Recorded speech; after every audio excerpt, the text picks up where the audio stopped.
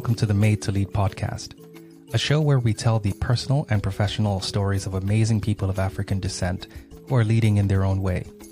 I'm your host, Aziz Garuba, and on each episode, I interview a dynamic individual and discuss their achievements, challenges, dreams, and aspirations, and the lessons they've learned along the way. These candid conversations are meant to showcase their superb talents and leadership philosophies with the hope that inspires you, because you were also made to lead. If you're listening for the first time, I encourage you to subscribe wherever you listen to your podcasts. You can also follow us on Twitter and Instagram at Made to Lead Show. Also visit our website, madetolead.co, for more information about each episode. My guest today is Linus Akano Jr.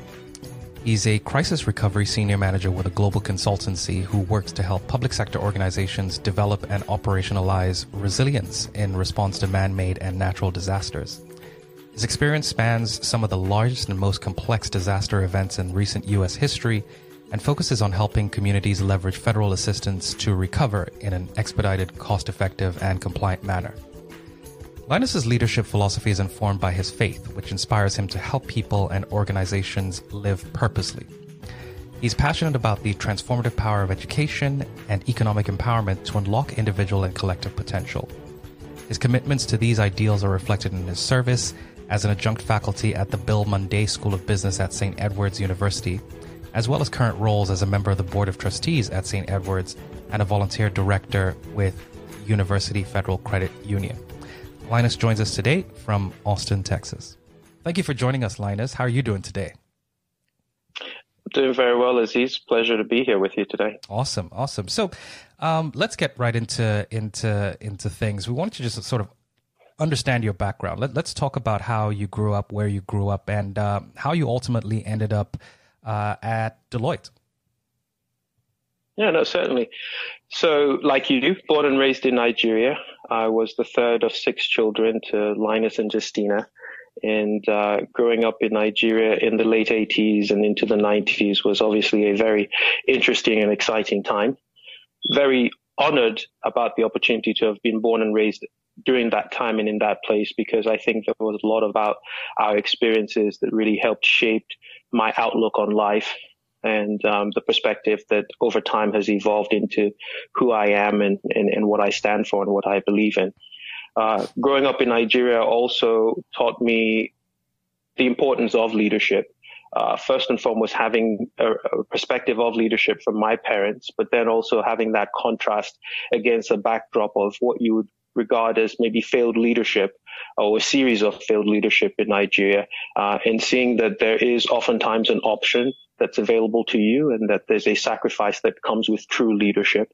And seeing that from my parents, learning that firsthand, has gone a great deal into informing who I am today. I was fortunate enough that my parents believed strongly in the power of education, enjoyed a really fantastic primary and secondary school education, and was afforded the chance to move over to the U.S. at 16 to start college.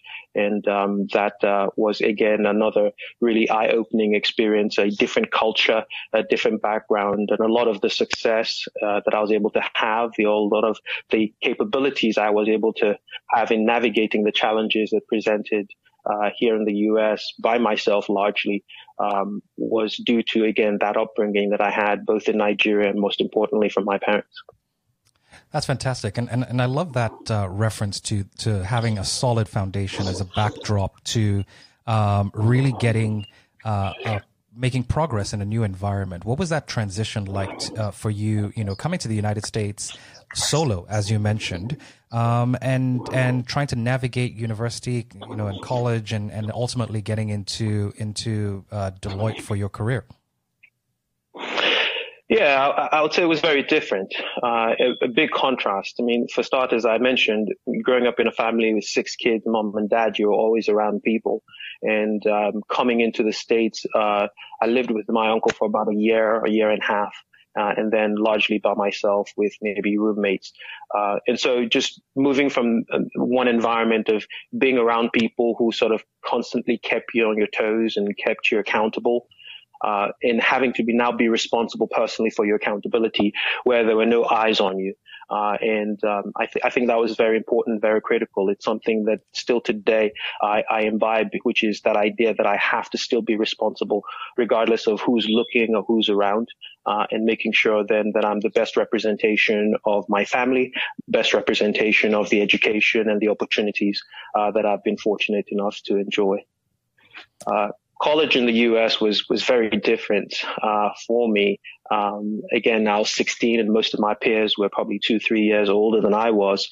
But learning the importance of just taking a step back, not having to be in the limelight, not having to be front and center, and just really learning to adapt to different circumstances, different cultures, different peoples, different perspective, and sort of having to become a man much sooner than maybe perhaps I needed to, but one that definitely was a way of keeping me responsible and accountable.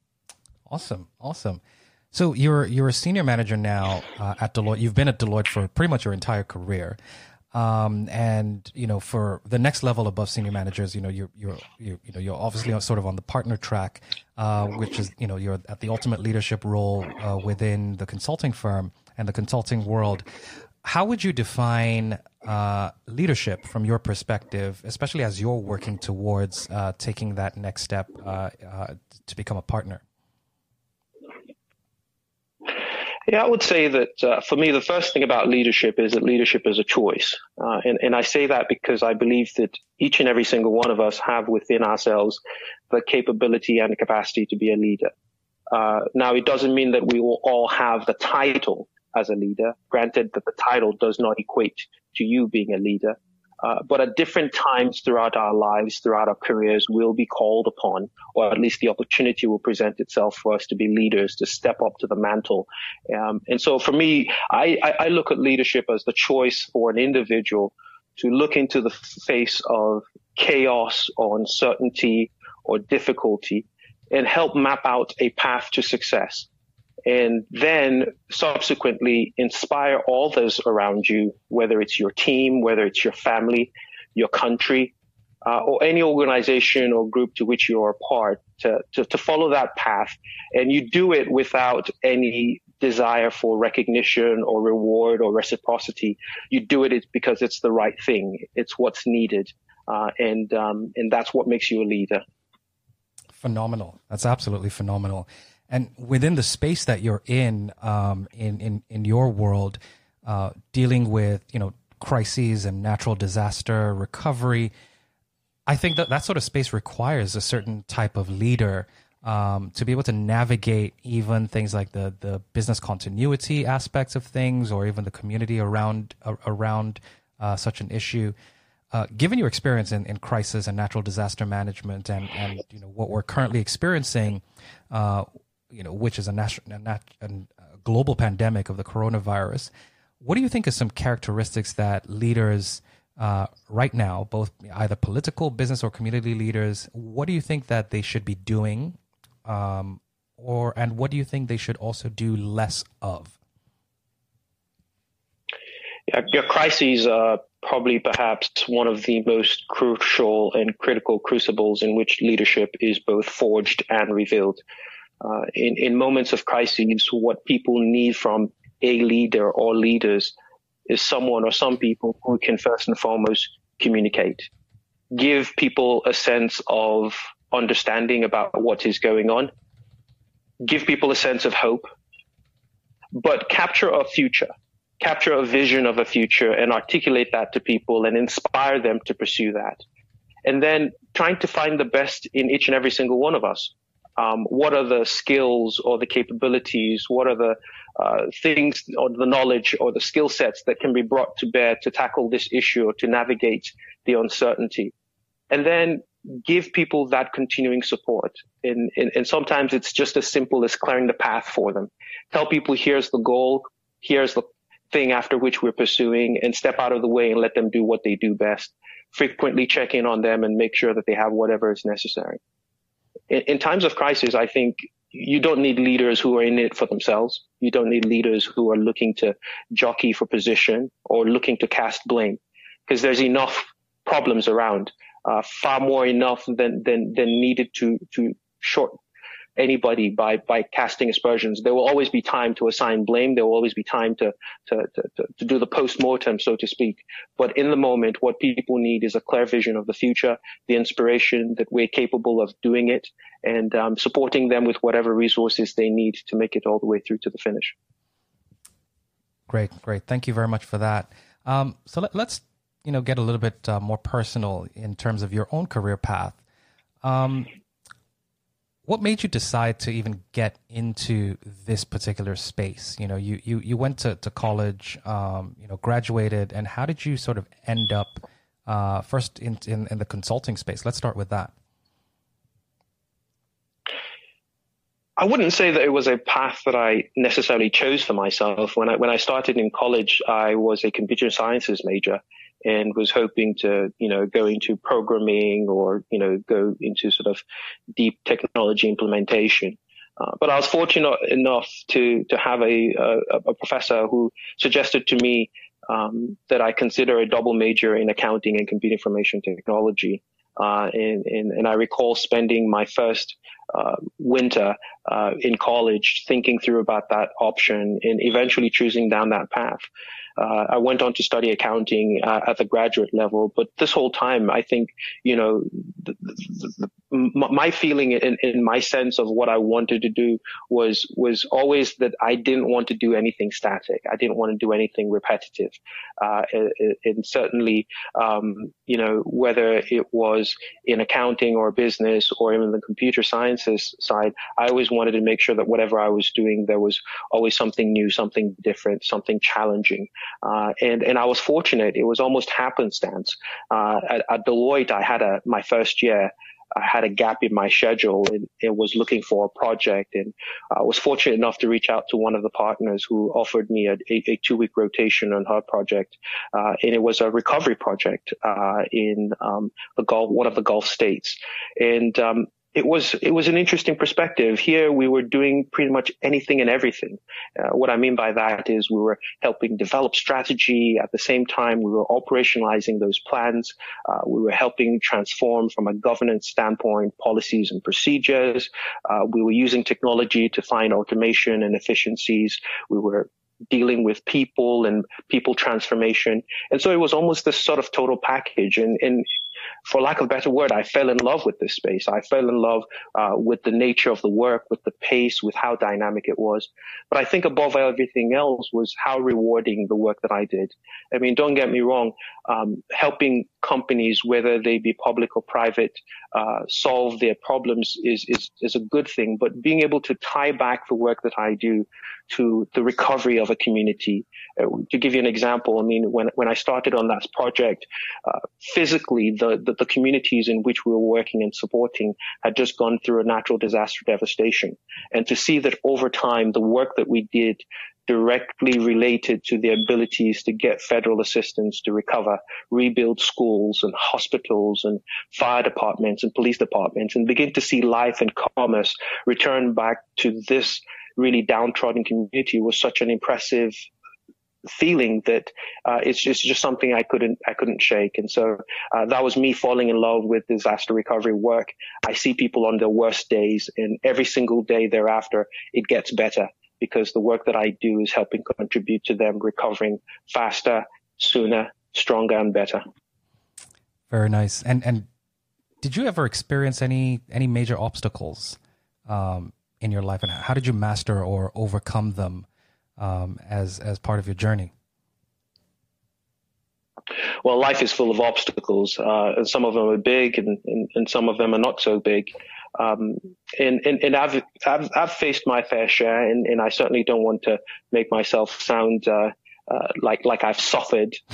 Certainly, I know that there are so many others who have suffered a lot. But you've been through your own share of crises and crisis management in your own life. Oh yeah, absolutely. A few years back, I lost my dad. And leading up to that, just watching Superman go through a difficult time. He battled with some health issues, and being unable to help, being unable to do anything about it. All my knowledge, whatever wealth, whatever influence or network I had, really couldn't do anything there. And it was a difficult time because, you grow up and you have all of these dreams and aspirations of maybe one day having the chance to take care of your parents in the same way that they've taken care of you, and recognizing that I wouldn't have the chance to do it, certainly for the length of time that I anticipated that I would. But then also not being able to help my dad, someone who would help me every step of my life growing up. And I think that was difficult.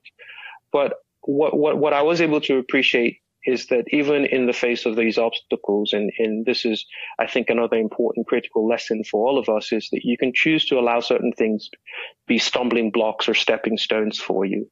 And even in such a difficult moment and even such difficult circumstances, was able to take a step back and, reevaluate life, what was important and what wasn't so important. And really commit myself to a path that was very purpose driven, to honor the legacy of a man that I'd loved so much, and cherish, and recognizing that a baton was being passed over to me, and that I now had to step up to the mantle of responsibility in a number of ways, to make sure that the work that he started carried on. And again, I think therein lies another quality of a good leader, is that you're doing it not just for the here and now, you're doing it for legacy. You're doing it that the work that you do and its impact outlives you, and it lives on in the people that you have led. It lives on in the people that you have impacted. And sometimes they might not remember your name, but they definitely remember the consequences, the positive implications of your leadership, of your presence, and the work that you did. Nice. And do you feel that you're currently, still on that path to leaving that kind of legacy and influencing people in the way that you've described? Perhaps I'm not going to be the judge of that. History will perhaps, and others will perhaps do a better job of it than I would. But I would say that I continue to strive to make sure that everything that I do for legacy. I have learned to embrace obscurity as a good friend. And by that is that the things that I do, sometimes doing them outside of the spotlight, is best, because, again, it really helps you refine in your heart the reasons why you're doing things, that you're not doing it for the adulation, you're not doing it for the praise. And then take a really strategic lens in looking at things, and not just, what's the impact for this month or this week or even this year, but what's the impact on someone's life for many years to come, and how can this potentially change the trajectory? Right. That's truly correct. And because, a lot of the things that we do today shouldn't always be self-serving all the time, but, remember that, the little actions we take do have an impact on someone else. And that impact is what should give us the joy in pursuing the things that we do. So I'm just going to switch gears a little bit and talk about balance. So you currently serve, like, you do a lot of things, right? So you're a senior manager at Deloitte. You serve as a trustee at St. Edward's University, and also on the board of directors of University Federal Credit Union. You speak at conferences professionally, and you also teach at the university. And in addition to that, you're also doing your PhD. How do you balance all of this and keep some semblance of sanity? Yeah, I think the word that you use is balance, and I think that becomes the critical thing. I would say for a long time, I tried to separate my work from my personal, from the volunteer work that I do. And oftentimes, if we're not careful, I know it's well intended, but you end up creating either these silos and forcing yourself to take on different personas. And sometimes just the transition from family man to employee or leader or manager to a volunteer, sometimes that in of itself is a level of stress that's not necessary. And so I think for me, one of the chief approaches that I take with this is, how can I meld all of them together? And how can I bring all of them to play in a singular sense? And what I mean by that is try to be strategic about the things that I do at work and things that I do personally, that there isn't all that much of a change or all that much of a difference. And so, for example, the work that I do in teaching is one that comes from my deep appreciation of education and the ability to share knowledge with others and help them realize their fullest potential. Well, in the workplace, as a leader, I try to do a similar thing, that even though we're not talking about academics, we might be talking about methodologies or approaches or tools and systems. I take that similar approach of how can I teach my team members, how can I inspire them and help them unleash their fullest potential. So again, it's all about integrating my personal with my professional. Don't get me wrong, there's sometimes certain boundaries and that have to be respected and have to be erected. Right. But as much as possible, trying to ensure that I'm driven by purpose. And so with me, the purpose is all about helping people achieve their fullest potential and try to find activities within my professional, within my personal, within my community or civic life that embrace all of those same concepts. And so it becomes a whole lot seamless. And also very difficult for me to be able to, find friction between the things that I do in these different spaces. Phenomenal. You brought up something and you mentioned something about, not having different personas in all of the different things that you do. So I want to ask, your thoughts about the concept of bringing your authentic self into every space. What do you feel about that, and how do you feel that you're practicing, being authentic in both the workplace and in some of the volunteer spaces that you're in? Yeah, that's an important question, and I know it's one that's a topic that a lot of people talk about these days. How do you do that? It starts with, I think you can't be honest with the world until you're honest with yourself. And I think a lot of people are so focused on how do I be authentic to the world? How do I show them the real me? That I'll oftentimes tell them to take a pause and have you shown yourself your real self? I recall a conversation you and I had a few weeks back in which we talked about, what are the depths to which I could stoop? What is the worst thing of which I am capable? And do I always paint myself as the hero in a story? Or do I see the possibility that I could very well be the villain? And that goes back to how well do you know yourself? And so for me, it's taking the time to be true to myself, and always reflect back on the things that I've done, the things that I've said, the way that I interact with people, and ask if that was the best version of me, if I could be better, and how I could make myself better.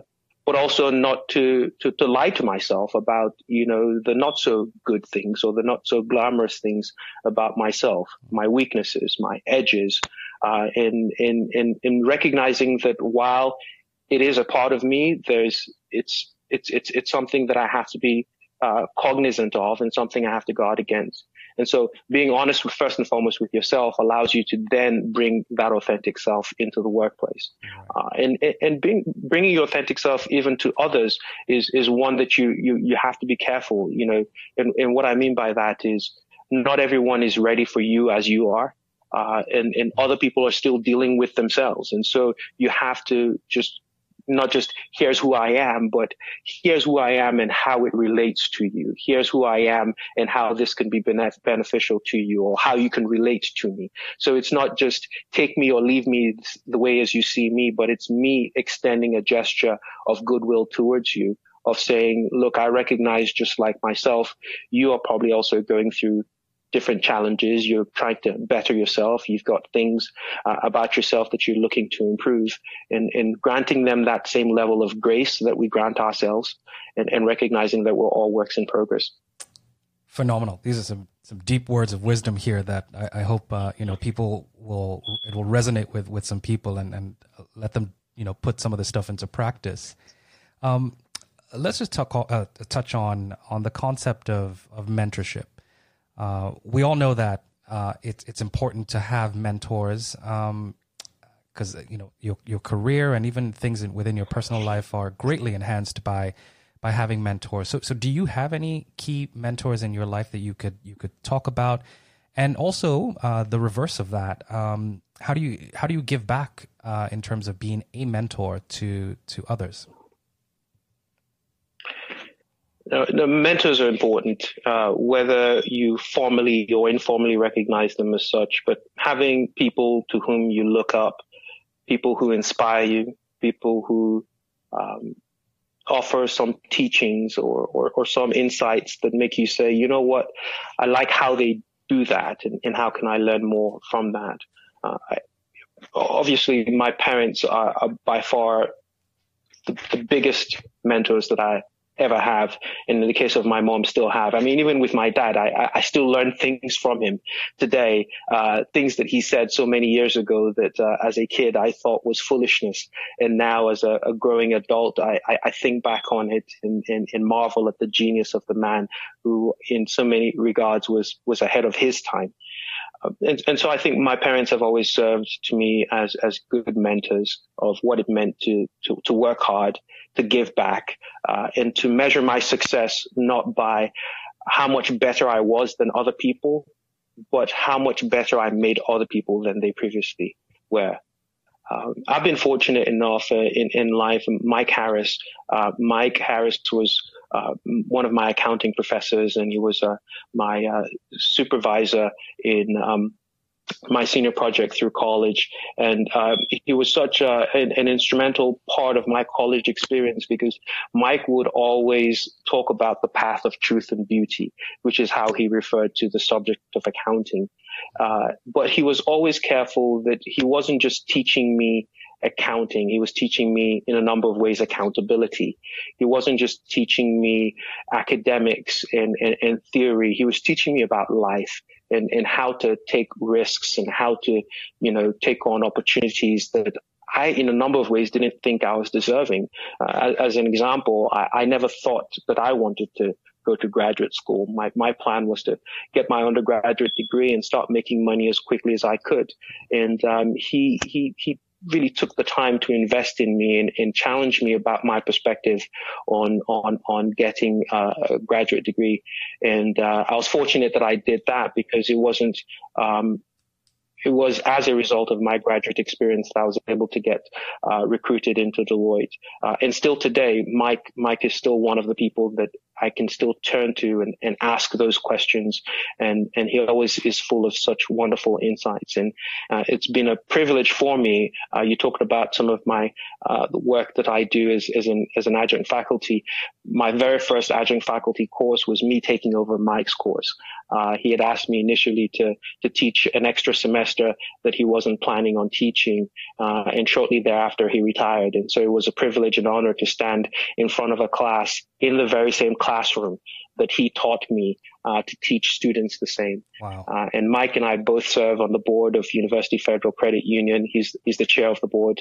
And again, it's been such this wonderful experience to see that even long after our academic relationship lived its course, that he's always been an important part of my life in helping me navigate, especially in the professional world, some of the challenges and opportunities that I otherwise would have said, I don't think I want to do that, but has shown me how important some of those things really could be.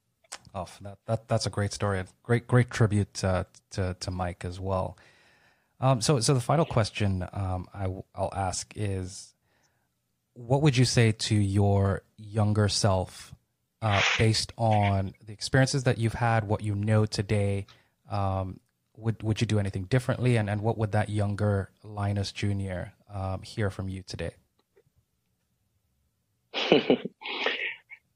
Well, I would tell my younger self that it's all right to be you. And that it's all right to follow your heart, to dream big dreams and to take risks. And that success or failure is not so much as if you hit the mark, but that you have the courage, even when everything else around you is giving you reason to be fearful, to stay in the ring, to keep fighting, to keep believing, to recognize that as young as you are capable of doing great things, not just in the future, but even right there and right then.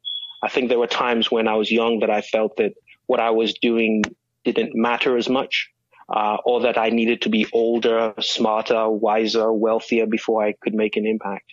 And so just reminding my younger self that it all counts, even from right there. And don't stop and don't let anything, especially the circumstances, keep you from it. The whole idea of courage is not that you're not afraid, The idea of courage is that in spite of your fear, you choose to step up. The idea of joy is not that there isn't anything unfortunate happening in your life, but that in spite of the unfortunate things, you can still have an inward serenity that the outside world could not interfere with. And so that would be my advice to the self, is just to keep doing it, and you'll be pleasantly surprised how much impact you're already making. Brilliant. And we can tell just by that answer that, you are a professor and working on that PhD quite well. Nice way to wrap this up. What we're going to do is a quick rapid fire session that I do with everyone. So I'm just going to ask you 5 questions, and you've got about 5 to 10 seconds to give me whatever answer comes into your mind as quickly as possible. So we'll start. Okay. What is a book that you're currently reading? Book that I'm currently reading. I'm not reading any books right now. I am reading a lot of academic papers for my PhD. So no books at the moment. A lot of academic papers. That makes sense. What would you say is your favorite productivity tool or process? Favorite productivity tool? Microsoft Outlook. I live a lot in it, both on my personal mobile device and on my laptop. Okay. What's your favorite place to escape to? Golf course. Any chance I can get to be on the golf course 3, 4, 5 hours, beautiful scene. Very good. Some chances to get some high scores too. And yeah, you live in Austin as well, so winter is not really much of a problem there. So you can do that almost every day of the week if you want it. Yeah, no, that's good. So who would you say is currently your biggest cheerleader or supporter? My biggest cheerleader. It's a tie between my mom and my siblings, but they do a very good job of keeping me in check, and they know me better than anyone else, so I can never be too good, too accomplished with them. So awesome. My biggest cheerleaders would be my family. Okay, and if money or resources were not an issue, what would you do? Oh, that's a good one. I would be back in Nigeria starting a venture capital in which I'll be focused on helping Nigerians both through education and entrepreneurship make a better future for themselves. Awesome. Well, that's it. That's the end of the rapid fire. Thank you very much for joining us on this episode. I do hope that our listeners are able to benefit from your wonderful words of wisdom. And we will be tracking your success and supporting you along the way. So thanks a lot, Linus, for being here. Well, it's a pleasure. Thank you for having me. Thank you so much for listening to this episode of Made to Lead. If you enjoyed what you heard, please subscribe on iTunes, Google Podcasts, or wherever you get your podcasts, and please share with others. Also take a moment to leave a review as well. This helps us improve and also get discovered by others. You can also support by following us on Twitter and Instagram at Made to Lead Show, and by visiting our website, madetolead.co. If you would like to be featured or know an amazing person of African descent whose story would be inspirational to others, I'd love to hear from you. Visit our website, madetolead.co/getfeatured, and send us a note. As you continue on your own leadership journey, remember that if you don't spread your wings, you'll never know how high or how far you can fly. So stretch your feathers, because you were made to lead.